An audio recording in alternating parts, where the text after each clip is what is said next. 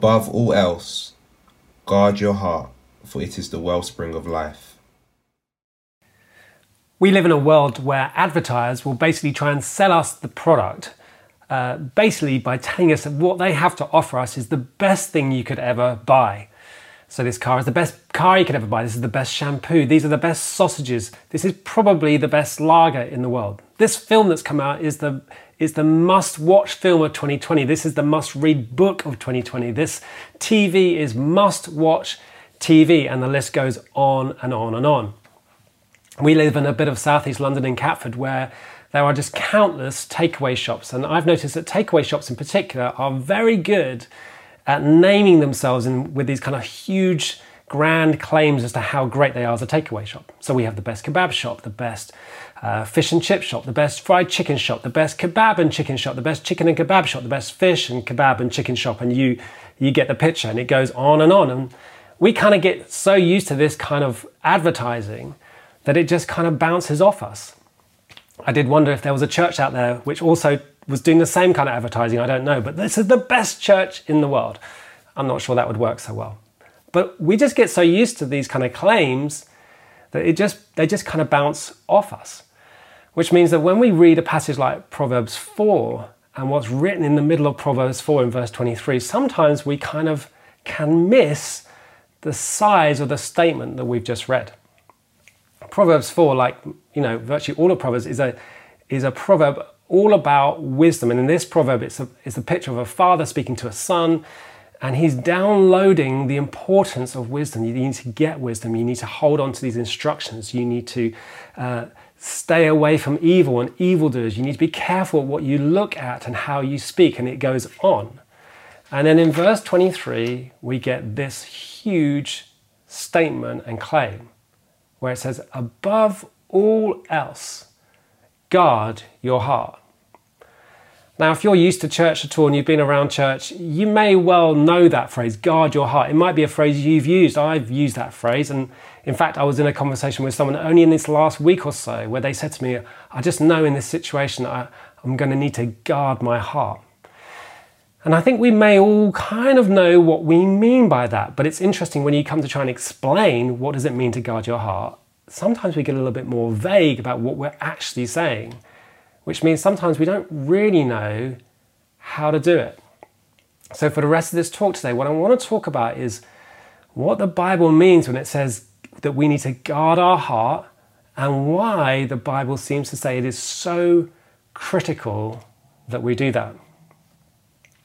Now, if I was to ask you to come to my house and I was going to say, look, I'm going away for a few weeks, I need you to come and live in my house, and I need you to kind of guard it, because in one of my rooms is a selection of cardboard boxes, and I need you to sleep in that room. You can't leave. You have to just stay there. You've got to guard them with your life. Ideally, I want you to sleep on top of the boxes and protect them with everything you have. You'd probably, I hope, have some questions as to whether that's a particularly good idea. You might say, look, I'm happy, Phil, to come to your house, and I'm maybe even happy to look after the house, and if it really makes a difference to you, I will check in on the boxes. But I'm not going to guard them with my life, and I'm certainly not going to sleep on top of them, because they're just boxes. But if I was to say to you, listen, I need you to come to my house, I'm going away for a while, and I need you to protect it and guard it, because in one of my rooms is a load of gold. Now, just so you know, this is just a story. I don't have a load of gold in my house. In fact, any gold, as far as I know. But imagine that I said that to you, and I need you to guard it with your life. You would probably get it. You go, okay, I might be able to do that. And if you're kind of clever, you might say, what's in it for me? But you would understand it, because we guard the things we value. Gordon MacDonald, who's a Christian writer, wrote a book years ago called Ordering Your Private World. And in that book, he says that all of us basically have two worlds to manage. We have our outer world, which is the world of our achievements and the things we do, the relationships we have. And that is an outer world that we need to take care of and manage. But we also have an inner world, which is our more private world of who we are and what we believe and what we value. And for the sake of this talk today, we'll call it, if you like, our hearts. And Proverbs 4 is saying that when it comes to your inner world, you need to guard it, to pay attention to it, to if you like, assign this looking after of it, caring for it, guarding it, top priority in your life. And then it answers the why question. The why question is always the key question. Why do I need to do that? And then it says, because your heart is the wellspring of life. In other words, there is something about the condition of your heart which will affect the direction and the fruitfulness of everything else in your life. All your relationships, your achievements, all your priorities, all the things you're going to do, the direction and the quality of all those things will be totally related to the condition of your heart. In other words, real life works inside out now and not outside in. Now the truth is we find it hard to kind of hear that or to live like that because we live in a Western culture where we are bombarded with the message that actually life works the other way around. It works outside in.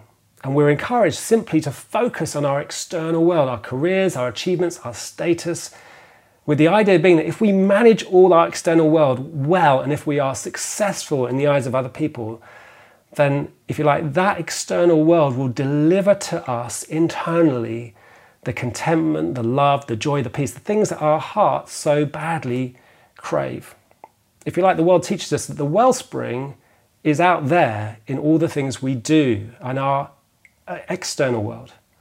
And that's why every advert you ever watch basically is encouraging that if you buy this or get this or have this, it's going to give you something externally to your internal experience. If I purchase that product, I will feel happier or safer or more at peace.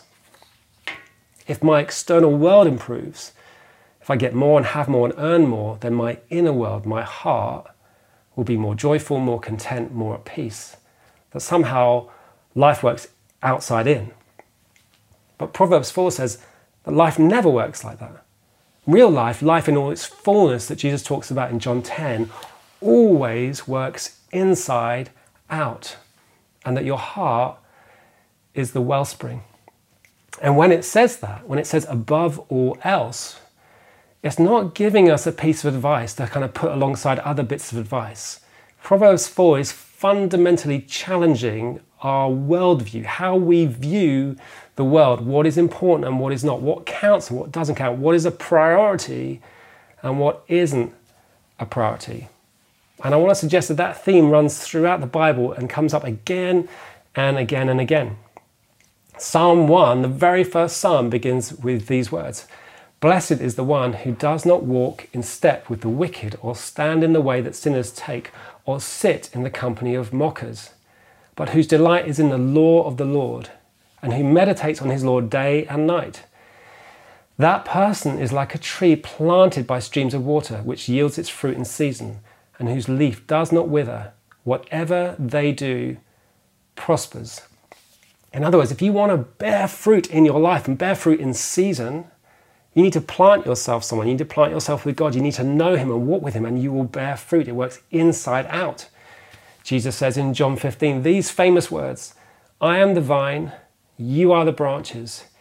If you remain in me and I in you, you will bear much fruit. But apart from me, you can do nothing." In other words, fruitfulness is the product of remaining. It's the product of abiding. In Luke 12, Jesus teaches about the folly of living your life completely focused on your external world and ignoring your heart and your soul. So someone in the crowd said to him, "Teacher, tell my brother to divide the inheritance with me." And Jesus replied to him, "Man, who appointed me a judge or an arbiter between you?" Then he says to them, "Watch out, be on your guard against all kinds of greed. Life does not consist in an abundance of possessions." Jesus then goes on to tell a story, quite a famous story, about a man. He's a farmer, but basically he has land, he kind of has crops, and basically he gives his life to accumulating more and more and more. He gets more crops, he builds bigger and bigger barns, he tears them down, he builds more barns, and he has greater and greater achievements. Yet he completely ignores the condition of his soul, or his inner life. And Jesus says he's a fool, because he thinks he's gaining his life But he's completely missing it. He's ruining his life. He's going to completely miss life. Now, don't get me wrong. This message is not a message that is a plea for a very quiet, contemplative life where we basically don't do anything. I'm all in for achieving and working and striving to be effective and do all we can. It's just that the Bible keeps telling us again and again that life and fruitfulness which counts, always works inside out. And that what most counts most in your life is who you are becoming, not what you are achieving. And who you are becoming will be the very thing which impacts more than anything else what you will achieve and what you do and what will bear fruit in your life. And that's why Proverbs 4 says, above everything, more important than anything else, guard this. And guarding it begins with valuing it. It starts with us all deciding, do I believe this? Where will I give my focus or my attention? Is it going to be simply on my external world? Am I going to go after trying to look as successful as I can? It's going to be all about my achievements. Or will I prioritize looking at, considering, cultivating who I am becoming, who I am growing to be? What will I value? That's where it begins. Because what we value is what we give attention to. Years ago, a good friend of mine, and it is actually a friend of mine, I'm not telling a story about me undercover, this is a friend of mine called Dave. I went to university with him. While we were at university, he bought an old second-hand car. And it was, truth be told, the kind of car that even before you even got inside of it, you could tell this car was not very well. It just didn't look good, it didn't smell good, it was the kind of car you looked at and you asked him, did you actually pay money for this thing? Anyway, he bought it. And quite soon into having it, he decided to take on quite a long journey. I think over 100 miles away. He was driving, I think, to Portsmouth. And I wasn't on that journey, but I heard all about it afterwards. And basically, very soon into this journey, a warning light comes up on his dashboard. Basically, the car has no oil in it. No one has looked after this car very well. And there's no oil in this car. But rather than stopping and trying to sort out what the car was telling him, he just ignored it. He just said, I just got to keep going. I'm late, I'm busy, I'm only interested in where I get to. Hopefully these old cars have signs that come up all the time. I'm just going to ignore it and hope it goes away. And they just kept going, kept driving, and they paid no attention to the warning sign. And eventually they get where they want to get to. But on the return journey, the light is still on. This car is clearly not well. It's not driving well, it's making odd noises, it's smelling very strange, and they just keep going. And then after a few more miles, 10, 20, 30 more miles, eventually the light is kind of going mad at them, and the car grinds to a halt, the engine basically implodes, and it is going nowhere, and the car is dead. And then eventually they just dump it somewhere in the south of England, and they get various letters with the police chasing them for several months afterwards. Now, my friend probably knew that he should have paid attention to what was going on, that he should have stopped, he should have checked out what this warning light was trying to say to him.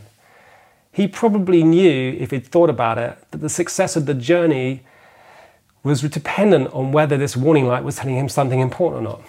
But for a whole lot of reasons, he just ignored it, he just kept going. He's only interested in where he was going and what he was doing. He was just interested in the externals. And he just hoped all the little warning signs would go away.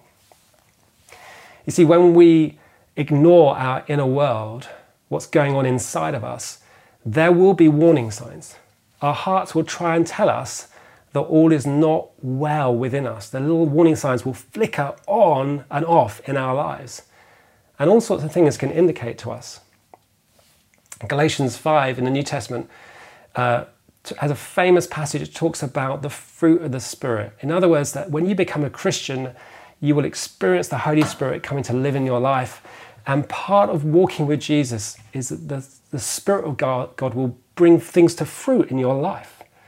And you will experience things like love and joy and peace and forbearance and kindness and goodness and faithfulness and gentleness and self-control. In other words, there is the very real possibility and promise that if you walk closely to Jesus, these things just grow in your heart.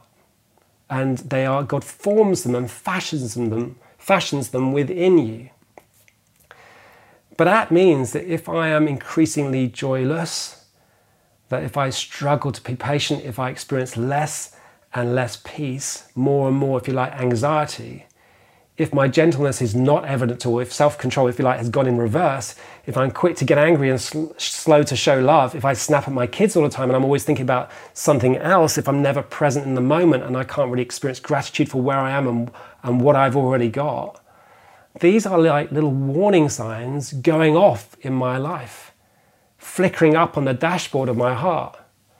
And Proverbs says that if you're going to guard your heart, which is the wellspring of life, you need to pay attention, and you need to pay attention to the warning signs.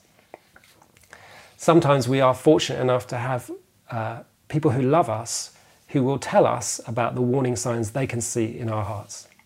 They will hopefully gently point them out to us, that maybe all is not well inside of us, and that is producing something outside of us which is not so healthy or good. And I want to suggest that when we have people who do that, that we should try and listen. It's not easy, but we want to try and pay attention to what is coming to us and being pointed out to us, because if you want to guard it, you need to value it, and if you're going to value it, you need to pay attention to it. And if you're going to pay attention to it, I also want to suggest you need to keep surrendering your heart. Now, it's interesting to me that when we think of the word guarding, I don't know what you think of, but I tend to think that it's a fairly defensive kind of word. We tend to think if I'm going to guard something, it means I'm going to defend it. How do I stop bad things from happening to me or my staff? I'm going to protect it and stop things being taken from me. I don't know if you've ever had anything stolen, but we've had bikes stolen in the past, and particularly we've had bikes stolen from our shed. And the more bikes we've ever had stolen, the more locks I now have, to the point that I think I'm a bit of a frustration to my family because our bikes are locked down. Because I want to defend them, I want to protect them. It also means it's almost impossible to get them out of the shed, which is a bit counterproductive when you've got bikes. But you kind of want to defend it. It's very defensive. If you want to guard the chocolate in your house, which, believe you me, in our house we have to do, then you probably have to hide it, ideally in your stomachs, so that no one else can get their hands on it. You hide it, so you prevent anyone else from getting access to it. That's how we guard things. But interestingly, I want to say, when it comes to guarding your heart, it doesn't work like that at all. It's not about locking it down. Guarding your heart, the heartbeat of guarding your heart, I want to suggest, is surrendering your heart. In Matthew 16, Jesus says these incredible words. He says this: "Whoever wants to be my disciple must deny himself and take up their cross and follow me. For whoever wants to save their lives will lose it, but whoever loses their life for me will find it." Why is it that we find often that there's more joy in giving than receiving? Why is it when we serve people selflessly, maybe even anonymously sometimes, there's a sense of contentment that grows in our hearts? Why is it that when we're generous with our money or we take a step of faith, we sense this kind of pleasure growing inside of us? I want to suggest we experience all those things because they all point towards this truth that we were not made for ourselves, but we were made for God, to know Him, to enjoy it, to orbit our lives around Him, to give our lives, if you like, to a far greater purpose than just our own self-preservation, than our own gratification. It's how you and I were made. It's where all the joy and the peace and contentment is. And it all starts, and I want to suggest it all continues as a Christian, with the act of surrendering and surrender. You see, when we try and make our lives all about just us and our own preservation, our own gratification, our heart just kind of shrivels. We don't flourish. But when we give our lives away, when we surrender to a much greater purpose than ourselves, when we surrender to God, when we give our lives to Him, when we say, God, I want to live my life for you, I want to line up with you, I want to do the things you called me to, regardless of whether they appear to be important in the eyes of the world or not. I'm going to love the people you call me to love. I'm going to serve the people you call me to serve. When we do that, we actually find that our hearts start to flourish, because that's how we're made. And surrender is what we do when we first come to Jesus, when we give our lives to Him. And surrender is what we have to keep on doing. It's, if you like, it's the posture of a believer, and it's the posture of anyone who wants to take seriously guarding their hearts. And somewhat ironically, I want to suggest when we surrender, we find strength. In Philippians 4, Paul writes these words that I sometimes think are maybe the most culturally challenging words in the New Testament. And he writes this: I have learned to be content, whatever the circumstances. I know what it is to be in need. I know what it is to have plenty. I have learned the secret of being content in any and every situation. Whether well-fed or hungry, whether living in plenty or in want, I can do all this through him who gives me strength. Paul is saying that he has learned the great secret, that basically, ultimately, it's not the circumstances of life which deliver for him what his soul most craves, that real life works inside out. And then he says that he can do all this, he can believe this, he can live like this through him who gives him strength. It's interesting because to our minds, obviously, the word surrendering sounds a lot like weakness, and in some sense it is. Because when we surrender to God, we're admitting to him, I can't do this on my own, I need you. But it's through surrendering that we experience strengthening. Because when we surrender, when we come to God, we are putting ourselves in the position we were made for. That's when we begin to plant ourselves, like in Psalm 1. That's when we start to abide in him. That's why we start to remain, because we're saying to God, I want to orbit my life around you. And when we do that, we start to experience his life within us and his strengthening. That's where fruitfulness comes from. Sarah and I were talking this week about something that I was feeling a bit anxious about, and I was just telling her how I felt about it. And she basically said to me, often when we feel anxious, that is a prompt for us to pray, to come to God, if you like, to surrender the concerns we had. And it was really helpful for me to hear it. It was also a little frustrating because I had said that a few weeks ago myself, but I'd completely forgotten to apply it to my own life. But surrendering is so often actually about strengthening.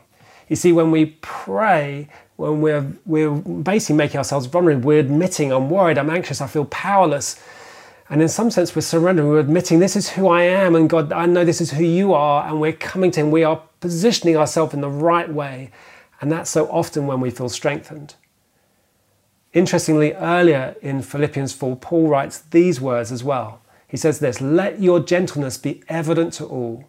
The Lord is near. Do not be anxious about anything, but in every situation, by prayer and petition with thanksgiving, present your requests to God, and the peace of God, which transcends all understanding, will guard your hearts and your minds in Christ Jesus. Paul is saying, if you surrender your requests to God, then the peace of God will come and literally guard your heart and your mind. You will, if you like, be strengthened by peace coming. Now, I don't know how that always works. I just know that is what happens.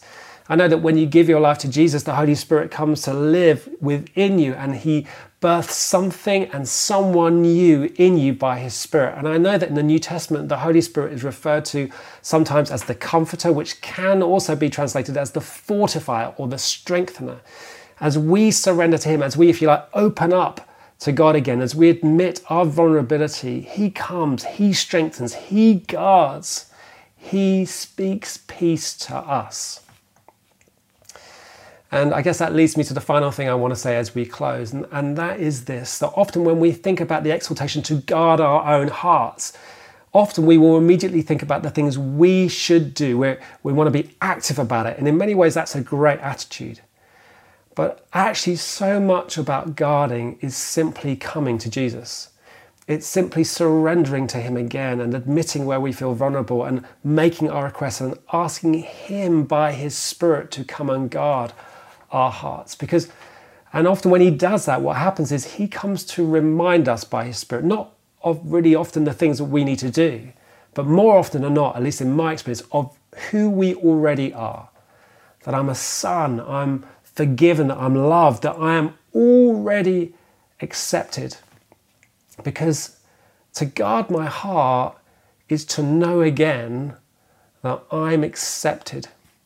You see, when we are prone to give our attention, our focus to the wrong things, when we give all our energy to our external world, and ignore maybe the condition of our own heart, so much of that activity can be fueled because we are so easily forgetting that we're already accepted. We do it in order to validate our own experience. But when I'm reminded by the Spirit that I'm already accepted, and I remember again that He loves me, that I've already come home, then I don't have to try and validate my life by some great achievement or some notoriety or whatever it is. I'm not driven by those things because in some senses I've already arrived. And so therefore, it means Proverbs 4 is right. It means that all I have to do, I have to place first priority on abiding, on planting myself in Jesus, on walking with Him. And from that place, He promises to direct my life, to lead me into fruitfulness and fruitfulness that will last. So we're going to worship together now. We've got a little bit longer. And I want to just encourage you as we come and worship to, if you like, to expect to experience God wherever you are right now, that His presence is with you, and to come to Him, to surrender to Him, to allow Him to strengthen you, to speak peace to you, and say to Him, God, I need you to help guard my heart because I want your life to flow from me, and you to draw me and lead me into all the things you want me to do. Let's worship Him now.